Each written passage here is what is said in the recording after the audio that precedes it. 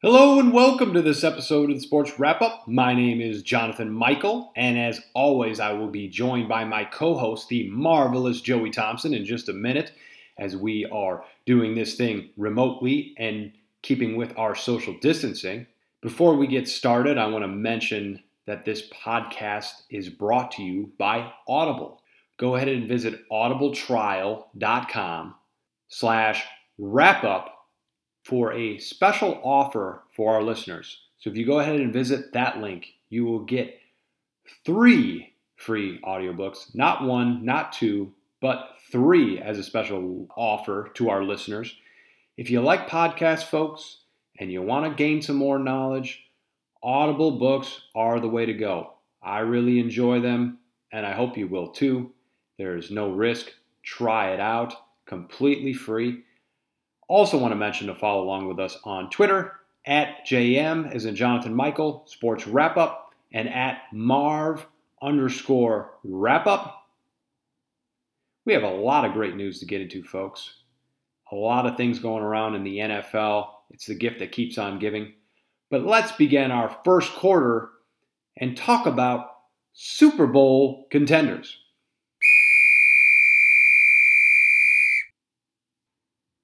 This NFL season is no doubt going to be different. There are going to be issues. There are going to be problems. There's going to be a lack of OTAs. There's going to be a lack of practice. And it's interesting when I look at it and I draw a comparison to what's going on in our country as a whole. We're looking to reopen our country at some point here soon so that we can reopen the NFL and have a season. And I do believe that we will have that season. Maybe without fans, which is another obstacle, but it will be there. I find it interesting when I look around, though, and I see the media covering all sorts of problems. They want to focus on the problem. That's their business model. I get it. It sells. You want to watch. It scares you. And some of it's legitimate. Some of it maybe not so much. But there's plenty of optimism depending upon where you look. I don't know if it's my bias. It may be. But I tend to look to the optimistic side. I look for solutions. When the media and everyone is losing their minds, I look to innovators. I look to people that can provide something to disrupt the problem.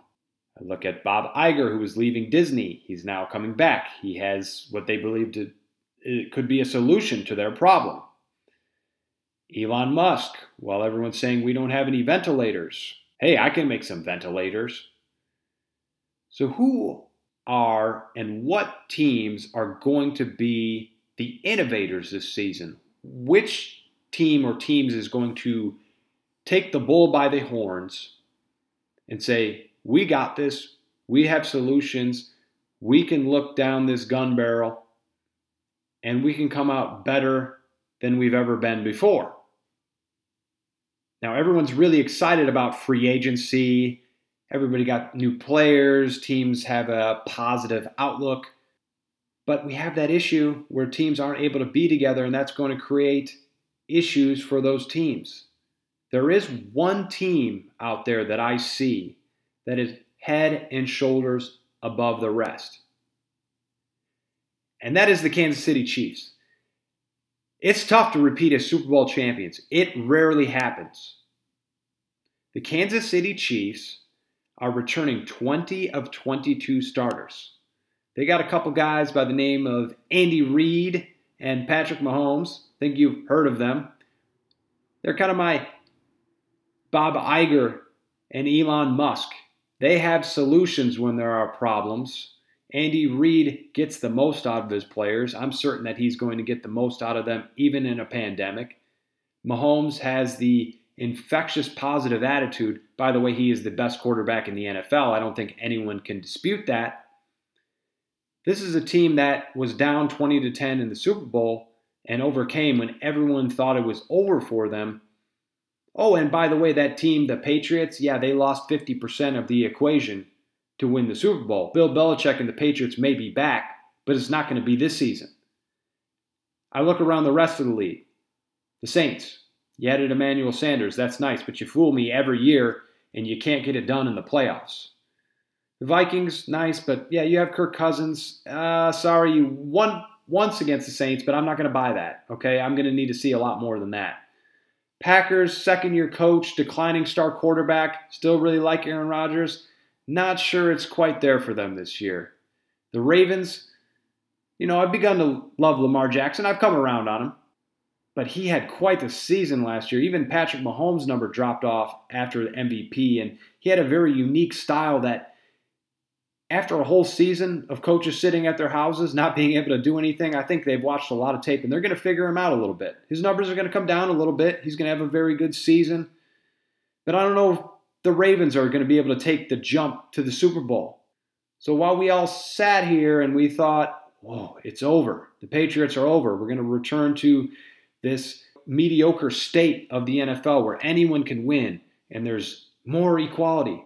I'm here to tell you that this looks like the perfect storm for the beginning of a new dynasty. One of the problems with economic crisis is that it seems to make the rich richer. And the Kansas City Chiefs are not only a great team returning a lot of starters, but they caught one heck of a break. We're looking at the rich getting richer and the potential next dynasty in the NFL.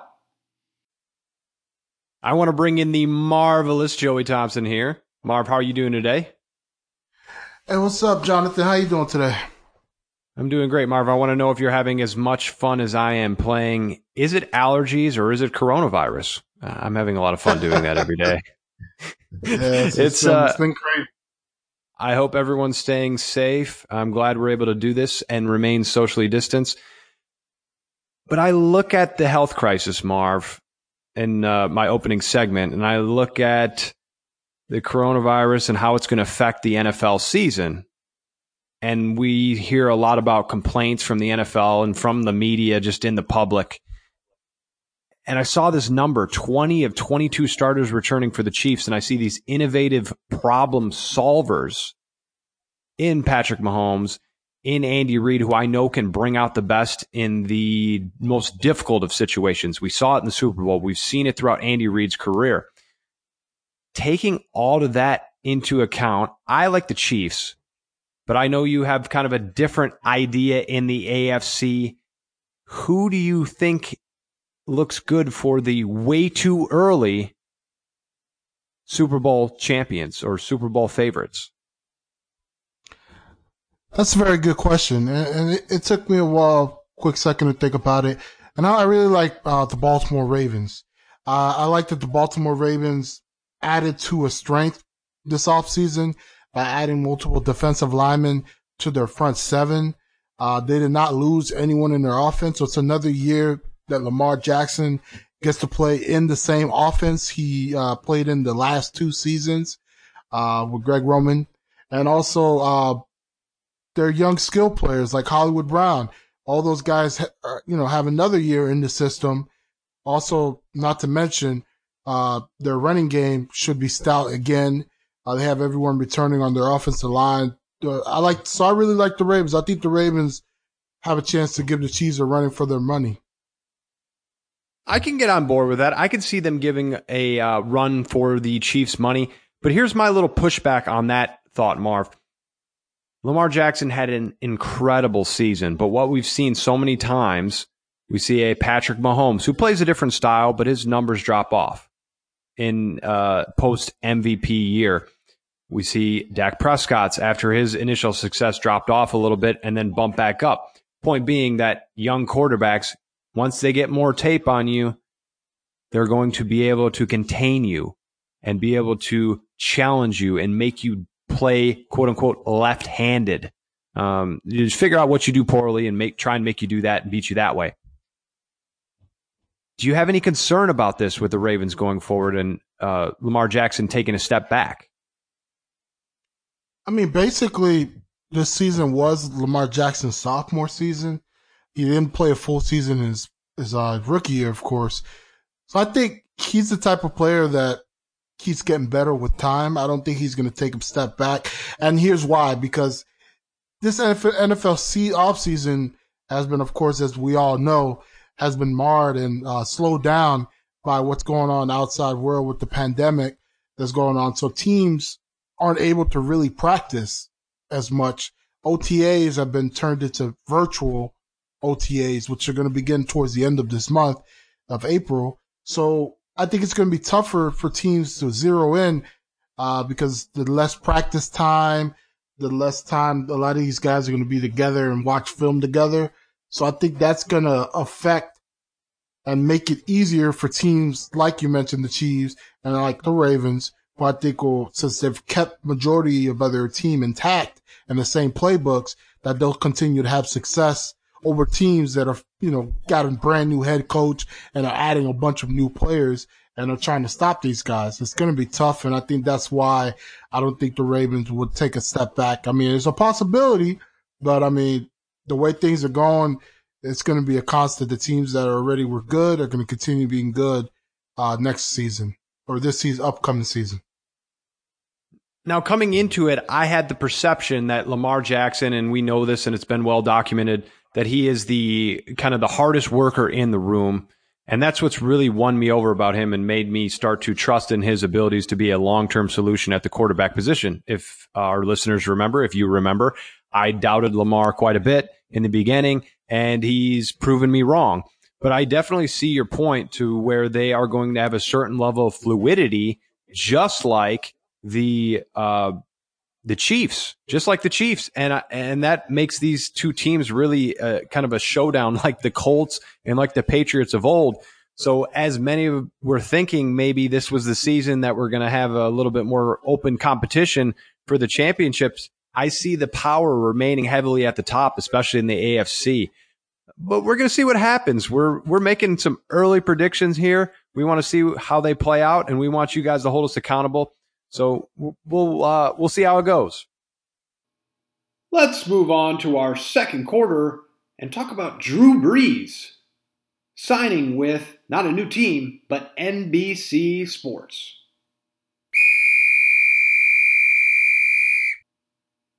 You might have seen in the news that Drew Brees signed a contract with NBC Sports to be the next color commentator for more than likely Sunday Night Football. He'll be replacing Chris Collinsworth when he decides to retire. This is good news for sports fans. Drew Brees will undoubtedly be a great color commentator. Nobody knows more about the NFL than Drew, and I'm really excited to be watching those games. I've aired my grievance with the New Orleans Saints. It is that they fool me every year. I come in on the downward, and then I get up on them during the regular season saying, okay, I was wrong. I was on the downward trend thinking that they were coming down, and they look like they're rising up, and they come back crashing down in the playoffs, and they can't take that last final step. This year is no doubt going to be the same challenge and the same difficulty of taking that next step. There's a lot of pressure. This is likely Drew Brees' last season. Not only is Drew Brees now 42 going on 43, and I don't think he's exactly Tom Brady in terms of taking care of himself. I'm sure he does. But this is a uphill battle to begin with, a team that I didn't believe in to begin with.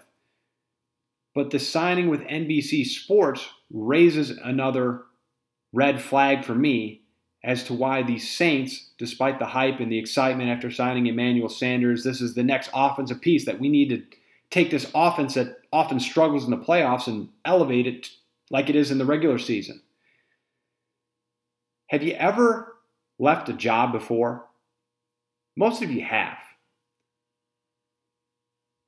It's just human nature on your last day, your last month, when you know it's over and you know you have something set up in the future, you can't help but move on and think about that opportunity, what that's going to be like.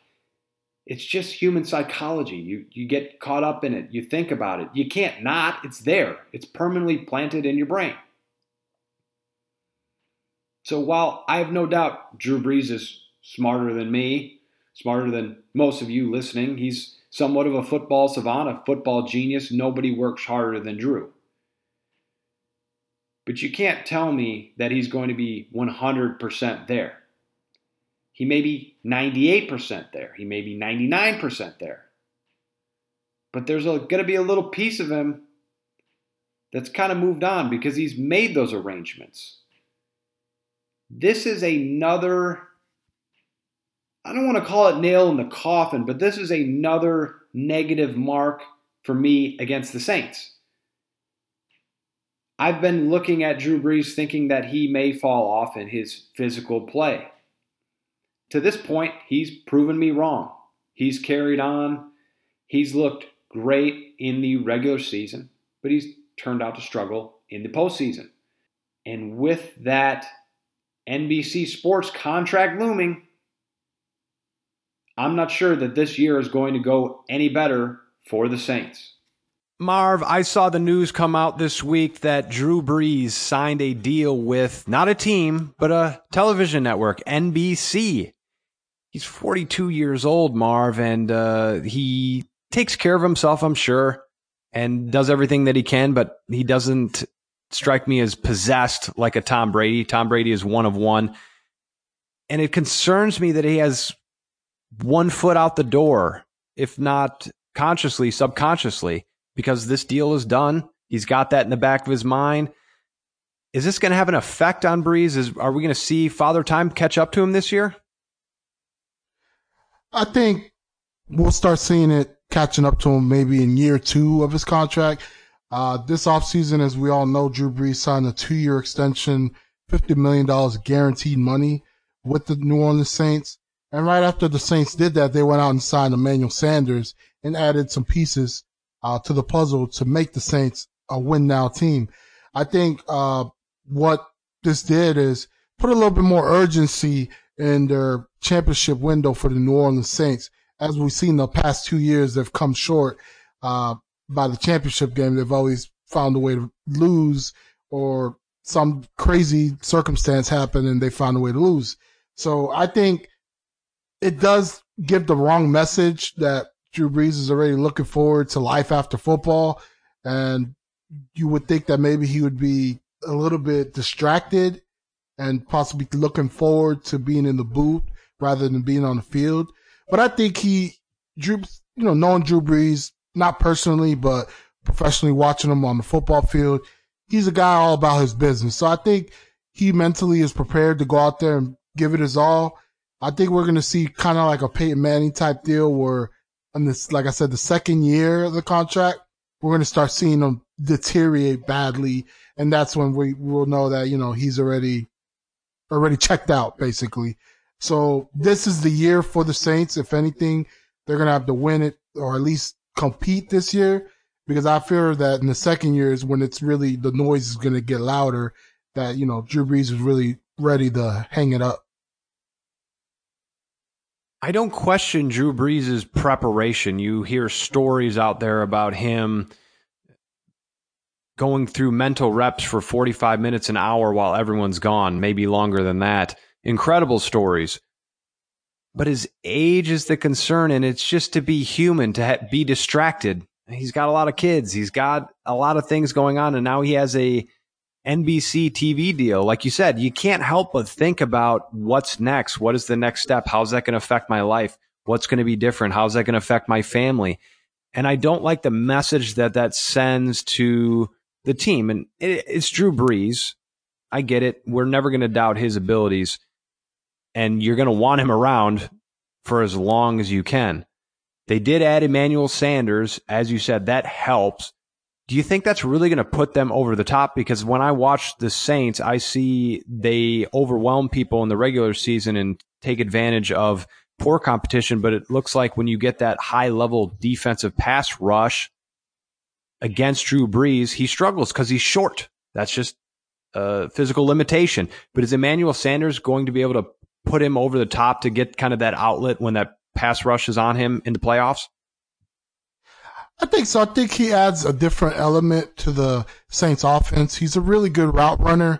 He's a really good run after the catch guy where you throw a quick slant to Emmanuel Sanders. he has how I say, athletic ability to take it to the house. So, watching Emmanuel play for the last 5 seasons in Denver, or last 4 to 5 seasons in Denver that he played, because one of the seasons was cut halfway short because he got traded, of course. He was a go-to guy underneath.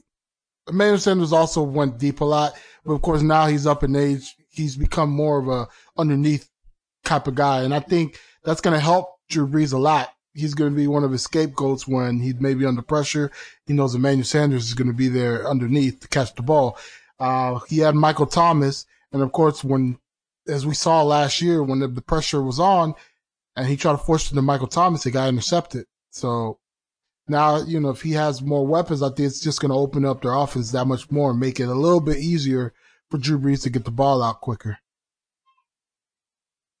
I think that's a good take because, to be fair, on the other side of my criticism, at the end of last season, I don't have the number in front of me, but you can take my word for it. It was Michael Thomas had 143 catches, I believe was the number, chasing Marvin Harrison in the record for most receptions in a season. And the second person on the team for second most catches was 19 with Ted Ginn. That is a huge disparity. And you could definitely make the argument that in the playoffs, as you said, Drew Brees would look to Michael Thomas and throw a pick and force it because that was his guy. And now he has somebody else to throw to, and that's a dangerous offense. And it might very well put him over the top. I was just hoping to see that team without this NBC clutter in the mind of Drew Brees. But let's watch and see how it happens, because I've been wrong more than once, and we'll see how it goes. Before we get into our draft analysis of the prospects, I want to get into our third quarter and talk about some NFL draft trade rumors.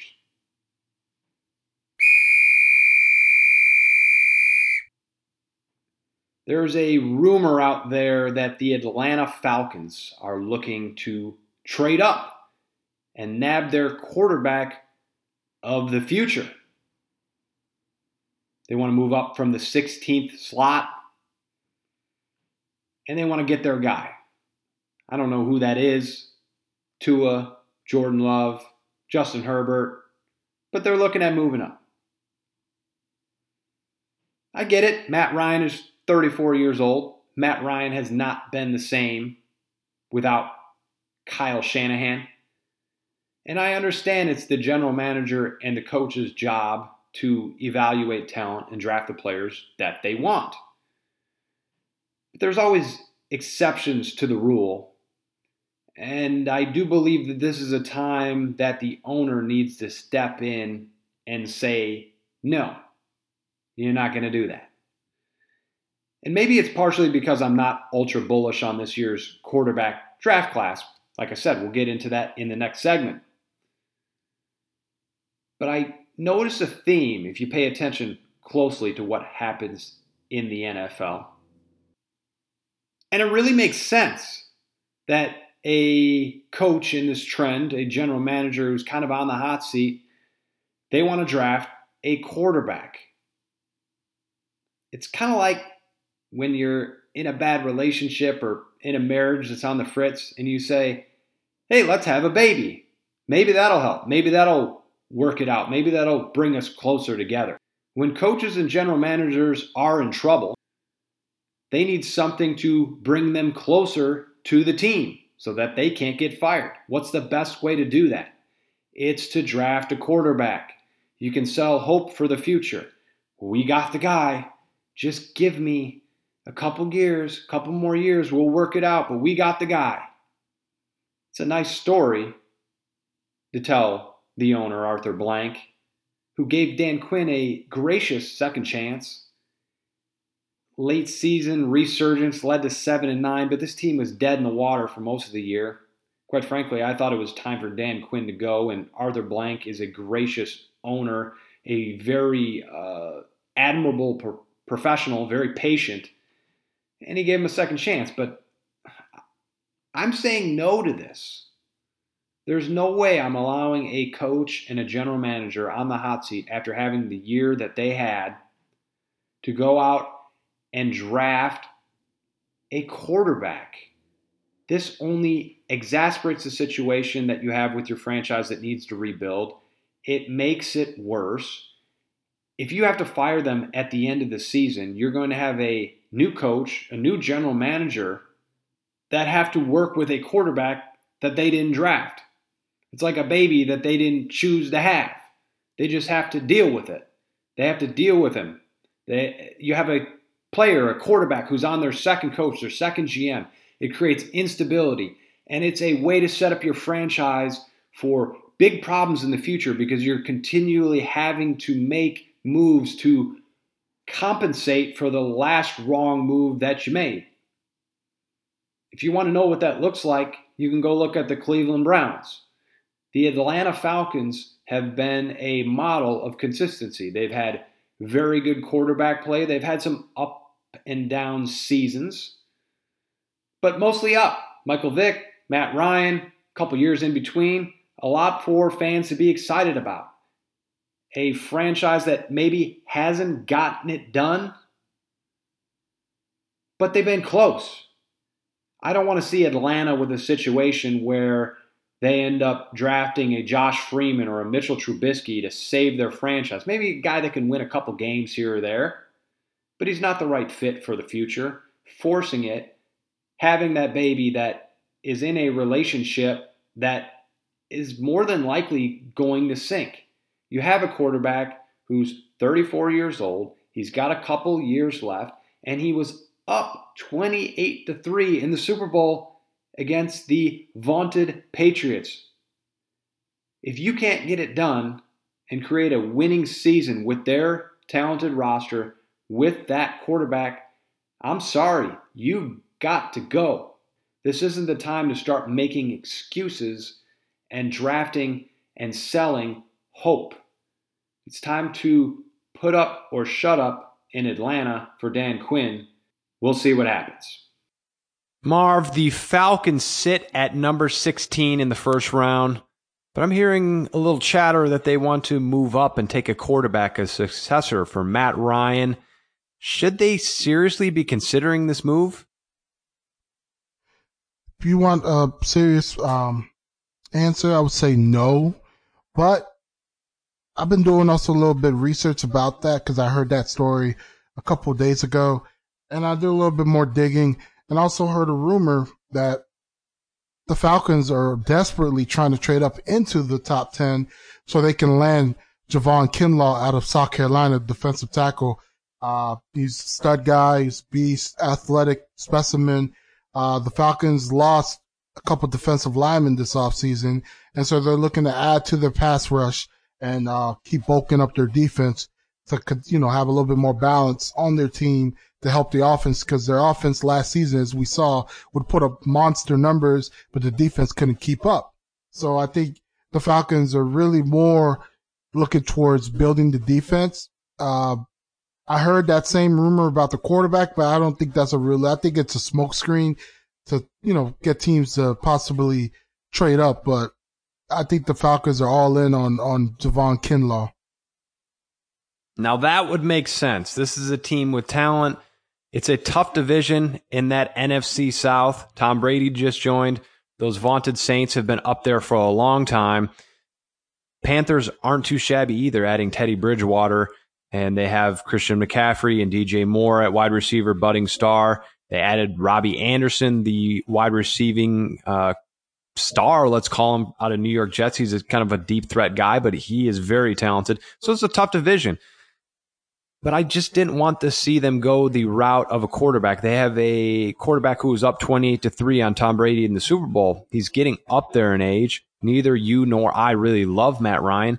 But you're not going to get much better in this draft, I don't think, and you're not going to do it for the short term. Looking at this roster as a whole, Marv, the Atlanta Falcons, where might you see them finishing in terms of record for this year? I could see them getting about 9 wins, maybe 10 wins, and sneaking in to that final playoff spot in the NFC. They have the talent on the offense. Big question mark has always been their defense. As after that Super Bowl meltdown, their defense has been atrocious the past couple seasons, and they've been struggling to stop the other team. the Falcons, I mean, their offense has been putting up points, that's for sure. But that defense has been so bad. I mean, so it makes sense if they, build their defense through this draft and continue to do that. I think that's going to help them win at least 9 to 10 games. If you look at the rest of the NFC South, you mentioned the Panthers. I don't see the Panthers getting that much better with Teddy Bridgewater. You got the Buccaneers, who more than likely finish first or second, and then you got the Saints, who should get better. So I would say it'll be a battle between the Saints and the Buccaneers for first place, and then of course Atlanta will be a third place team who possibly could sneak into the playoffs with about 9 wins. Yeah, let's not let our audience forget that there is a 7th playoff spot for each conference now. So 3 teams from one division is likely to happen to make the playoffs. That's kind of where I saw them as well, sticking with Matt Ryan. If you ride it out, you can slide in, and once you're into the dance, you never know what's going to happen. So why bail on the plan? So I'm hoping you're right. I'm hoping they go with Kinlaw, because that seems to be the smarter move. Build up that defense. That offense has been putting up points. You can't always blame the quarterback when things go wrong. Matt Ryan is better than most in this league. He may not be in our top 5, but he's done very well. And Atlanta will definitely be an interesting team to watch if they make the right moves. And now we're off to the main event, the fourth quarter. Let's get into some draft analysis. We're going to talk about our top 5 quarterbacks, and then Marv is going to give you the top prospects in the draft that do not play quarterback. He's going to give you some names to watch on draft day and beyond. So here we go.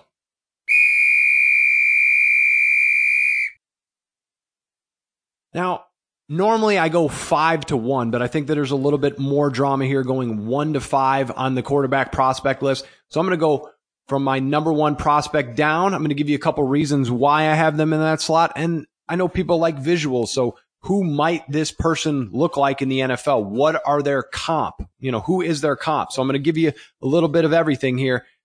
Number 1, not a surprise to everyone, going to go number 1 in the draft, Joe Burrow. There's nothing that he does incredibly outstanding, but there is absolutely nothing he does poorly. He does everything very well.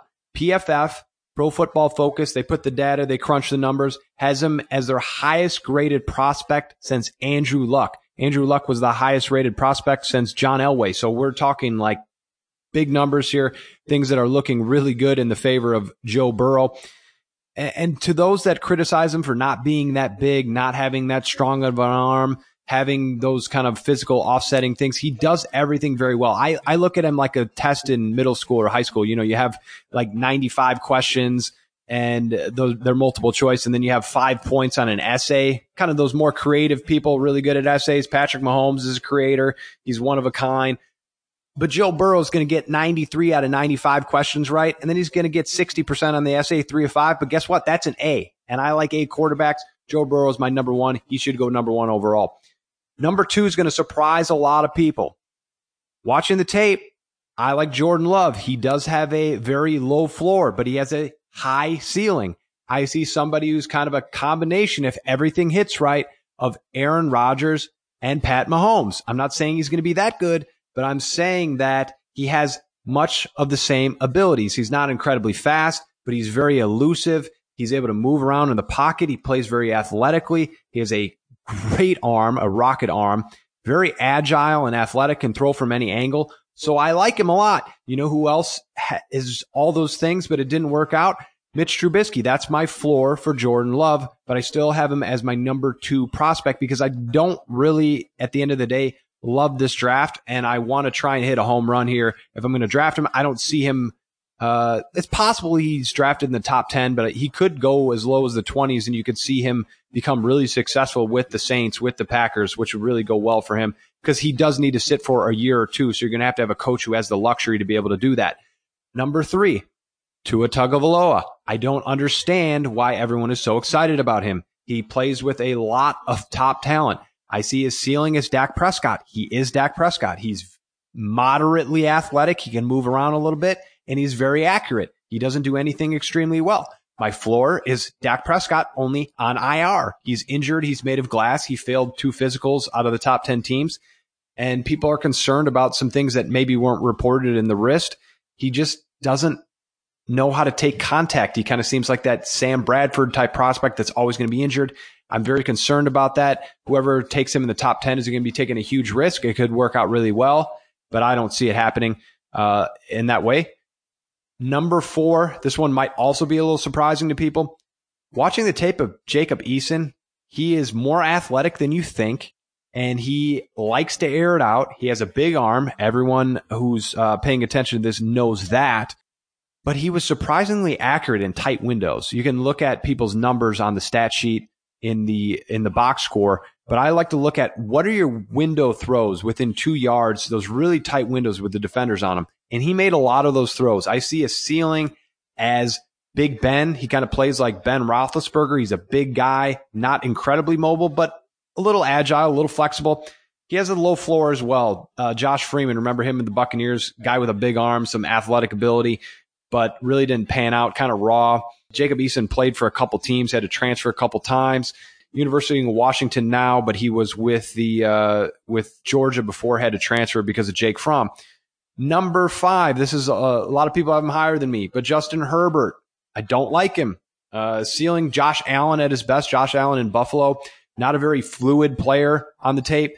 And when I'm watching the tape, I see all his highlights come in big, huge, wide open windows designed by the offense. I don't see him being a very rhythmic player. I see him making a lot of moves with his feet. So on the floor, he could be kind of a Vince Young type of player, but was really not impressed in watching him live against Wisconsin in the Rose Bowl. He did a lot of running to win the game, was 14 for 20 with an interception and 150 yards or so. Really unimpressed. Went back into the tape, was not impressed with him. Number 5, a lot of potential there, but I don't see it coming to fruition unless he's with the absolute right team. Whew, Marv rattled all those off. I want to hear your top 5, and let's see what points of contention we might have there. So if you could rattle off your 5 for us.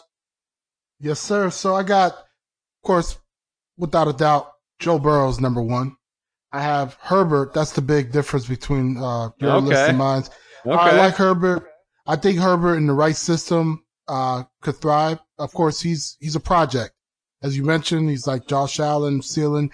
But I think he could become better than that if he gets drafted by the right organization. They let him sit and they mold him. He's like a big pot of clay. You just got to mold him into the type of quarterback you want. And he's the type of guy I think that is willing to learn. He has all the tools, so you just got to mold him into the type of quarterback you want him to be. And I think he'll have a lot of potential in the NFL, since he has all the skill sets that today's NFL requires. Now, number 3, I have Jordan Love. I love Jordan Love. He's another one that has all the skill sets to thrive in today's NFL. Of course, he had a great, I think it was sophomore year, then he struggled his junior year. But I think that's because he lost a lot of players to the draft and so. But I think Jordan Love, drafted into the right situation as well, he will thrive in about a year or two. You just got to give him some time. He has a big arm. He's a great player. He's good at improvising, which in today's NFL is a big plus. And then number 4, I have Tua. Of course, you know, I stand on the same boat as you regarding Tua. I'm not a big fan of Tua. Tua played in Alabama. I see him as a system quarterback, similar to Dak Prescott. He came from a system that had Jerry Jeudy, Henry Rugg, Waddle, and Smith as his top 4 wide receivers, all future first-round picks. Also, he has another guy that's going to be drafted in the top 10. That's Jedrick Wills, offensive tackle.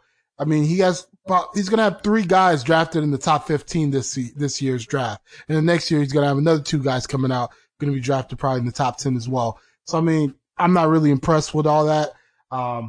So that's the reason why I have him ranked so low. And also, of course, as we all know, his well-documented injuries in the past, from his ankles to his hip, to now there's a new report that Lombardi reported a few weeks back that he broke his wrist twice during spring training. Now, to me, that's very alarming. And then, of course, last but not least, Jacob Eason. I really like Jacob Eason. I've really started to warm up to him. The last couple of days, I've been reading a lot about him and seeing a lot of reports. And Jacob Eason, the reason why he's rated so low is today's NFL is really, really advanced. You got to be mobile, you got to be fast, you got to have a big arm. Jacob Eason is basically, from what I've heard, he's a guy who sits in the pocket a lot. He doesn't move a lot. He has good speed, but he doesn't run. As you mentioned, he's kind of like Big Ben. He stays in the pocket and makes those throws. He's a statue. So that's why he's hurt. His status has been hurt a little bit in the eyes of a lot of evaluators. So we'll see how far he gets drafted. I could see him even being a surprise pick, depending on how desperate these teams are for a quarterback. So that's my top 5 in quarterbacks. As you can see, we have some differences in what we picked. Yeah, some big differences. I want to go over those in a second, but a couple things I want to point out. Looking at the tape and looking at Eason just real quickly, I heard that criticism. I didn't see it as much. I see more athletic ability than people are making him sound like a lead-foot balloon. It's not the case, so I'm going to push back on that just a little bit. You and I have been on the let's not call it anti, but we haven't bought into the Tua hype, and this is not because of the injuries alone. I mean, I was on this since the Alabama game in like October. It was a long time ago. I shouldn't say Alabama, that he is Alabama. Alabama and LSU since like October. I said Burrow's the guy, Tua's not it. And that was kind of a new thing for most people.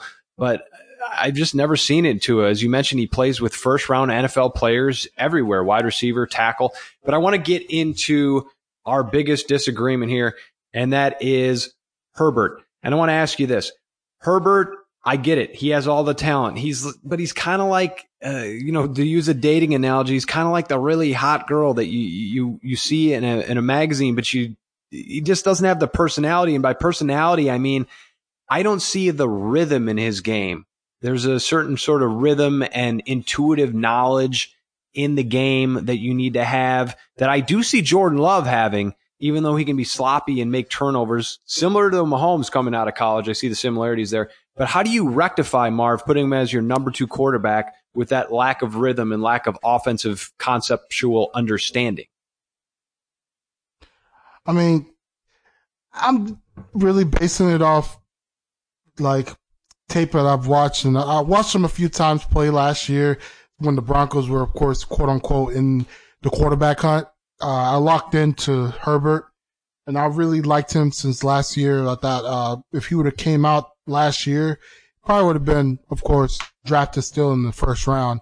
This year, of course, a lot of teams are liking him, and I don't know. My gut feeling, when you get that feeling about a player, I feel that he can be pretty good. I mean, I was wrong about Josh Allen. I was not big on Josh Allen coming out. But I mean, if he can be a Josh Allen type player and get drafted into a team like the Chargers, for example, and they give him a little bit of time while Tyrod Taylor takes over the reins, I think he could be successful. I mean, it really depends on where he gets drafted, and that's why I put him so high, only because it all depends on where he goes. If he goes to, let's say, the Dolphins, then of course that theory goes way out the window, because I don't think he would be successful in Miami due to the fact that they don't have a lot of talent around them and I don't know yet, how great of a coach Flores is. But we do know Anthony Lynn is a great coach, and we know the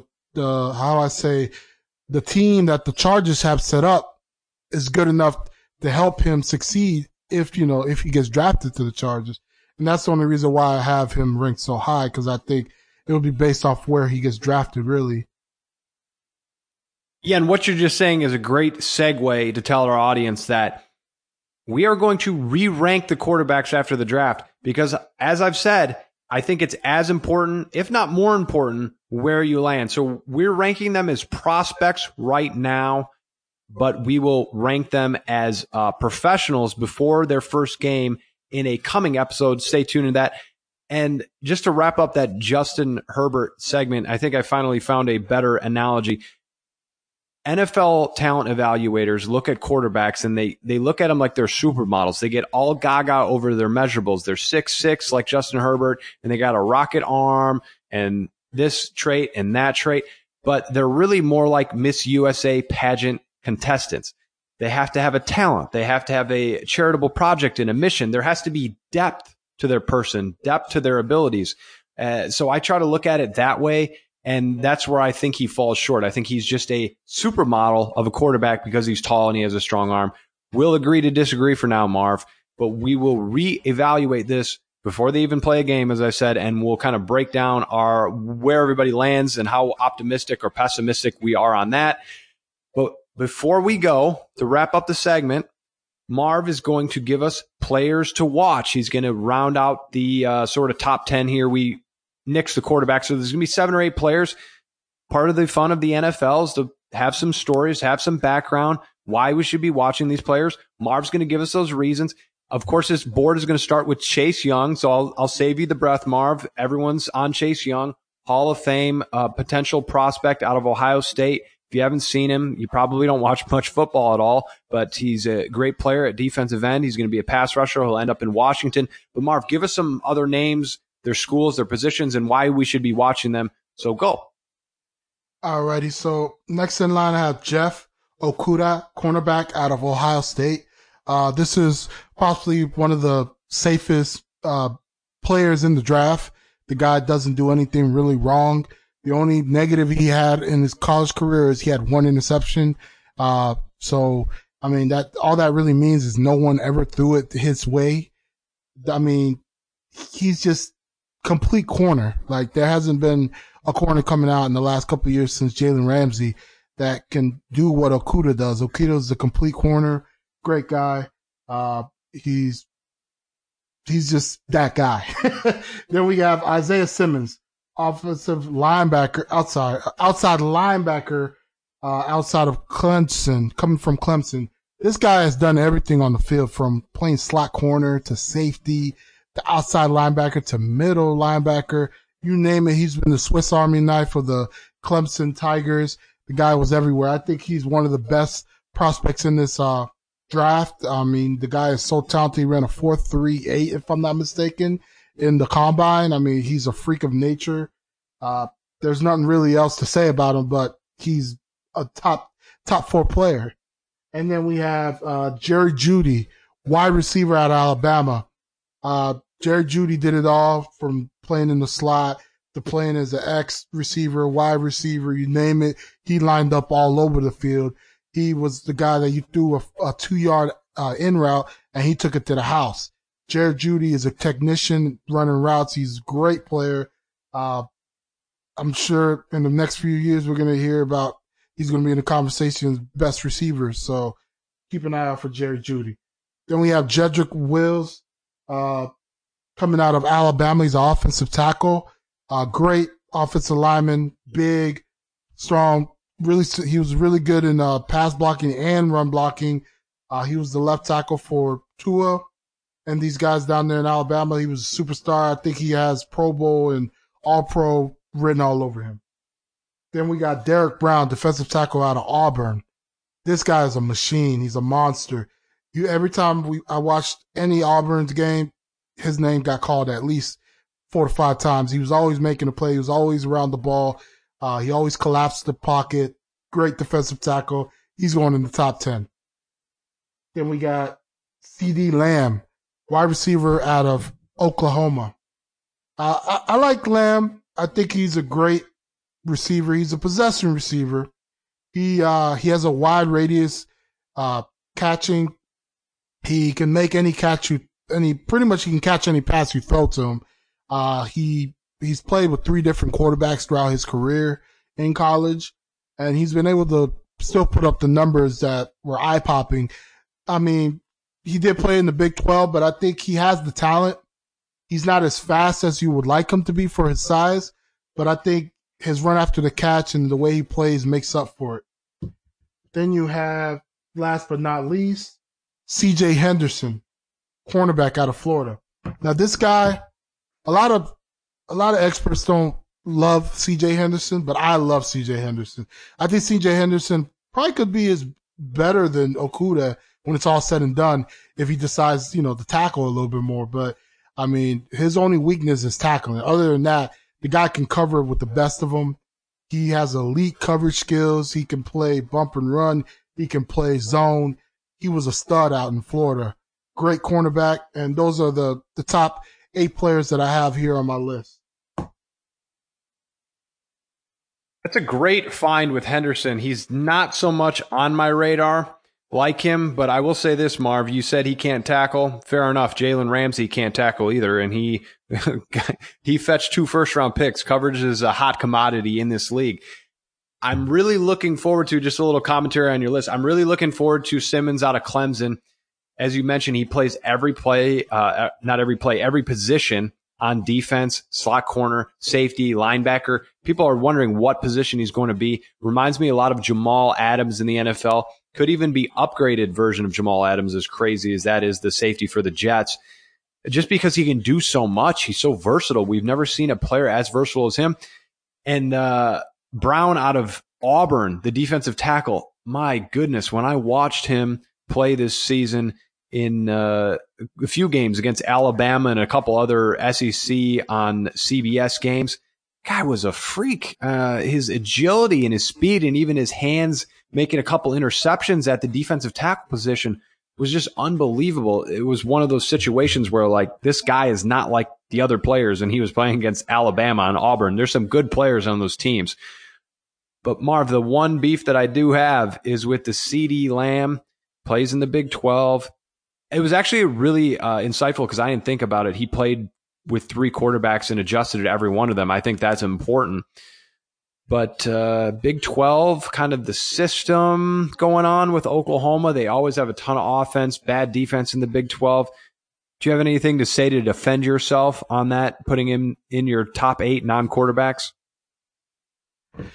I just think he's a guy that he's not going to, if you draft him, the team that drafts him basically can't think that he's going to come in and he's going to be the number 1 receiver. I think if he gets drafted to a situation like, let's say, for example, Denver, I think he would be perfect there because they would put him as the number 2 receiver, and he would then be able to learn and get coached up while not taking on all the coverages right off the bat. I think if he goes to a situation, for example, like Oakland, where he has to be the number 1 guy, it's going to break him and he's going to struggle early on in his career. So I think this is another prospect that it depends on where he goes, that it'll dictate his early success in the league. And that's why I have him in my top 8. I think if he goes to a team that knows how to plug and play him and put him in the right positions to succeed, he will have a pretty successful early start to his career. I can get on board with all that analysis. My issue is with the top 8. I see a lot of wide receivers in this draft class that are really good. There are scouts out there saying that 3rd and 4th round wide receivers, maybe starters, Pro Bowlers. I mean, this is a very deep wide receiver class. So I wouldn't rank them that high, but we'll see what happens. Marv, I want to wrap up our show with this question for you. We look at prospects, we look at individuals a lot when it comes to the draft. But when you're looking at a team kind of on the fringe, some team that maybe they're a Super Bowl team, maybe not. But if they really nailed the draft, it could catapult them into legitimate Super Bowl contention. There may be a piece or two away and some superstars that we don't know about from the draft. Can you think of a team out there that if they nail the draft, they're going to be Super Bowl contenders this season? I really think the 49ers, I mean, they were in the Super Bowl and they lost it. But if you look at the receivers they had Deebo Samuels and Emmanuel Sanders, and that was it. They had a lot of injuries to the receivers. I think if they're able to nail their draft, I think that can catapult them to being even the best team in the NFL. And think about it. If you look at how many games they won last year, they finished as the number 1 seed in the NFC, and they lacked receiver talent. So they have the 13th pick and the 31st pick in the draft. And I think if they nail those 2 picks and the rest of the draft with some impact offensive players, I think the 49ers might be the team to beat next season. Well, there you have it. The 49ers could return if they nail the draft, and I can get on board with that. I don't see them being a returning team just because that Super Bowl must have taken so much out of them. But with John Lynch and Kyle Shanahan, I can believe in them. I have no problem with that. That is the end of our show, folks. Thank you so much for listening. If you're listening this far, we'd love for you to leave a review, however you may be listening. Stitcher, Spotify, Apple, iTunes, we're everywhere. So please do leave us a review. Also, check out audibletrial.com/wrap-up. Get started with your free trial of Audible books. If you're listening to podcasts, we have not a lot going on in society these days, so plenty of time to listen to books and up your knowledge. Marv, do you have anything else for the people? We appreciate you guys. Keep on listening, giving us those good reviews if you are listening. Also, keep your head up. As I've mentioned before in past podcasts, we will get through this. This is just a pandemic that's passing by. But at the end of the day, we'll get our sports back and we'll all be happy again. Thank you, everyone. Amen, brother. I'm okay with the lockdown if they put some sports on TV. But in seriousness, we will get through it, and wish you all the best. Have a great week, and we'll talk to you all soon. Later, people. Wish you all the best. Have a great week, and we'll talk to you all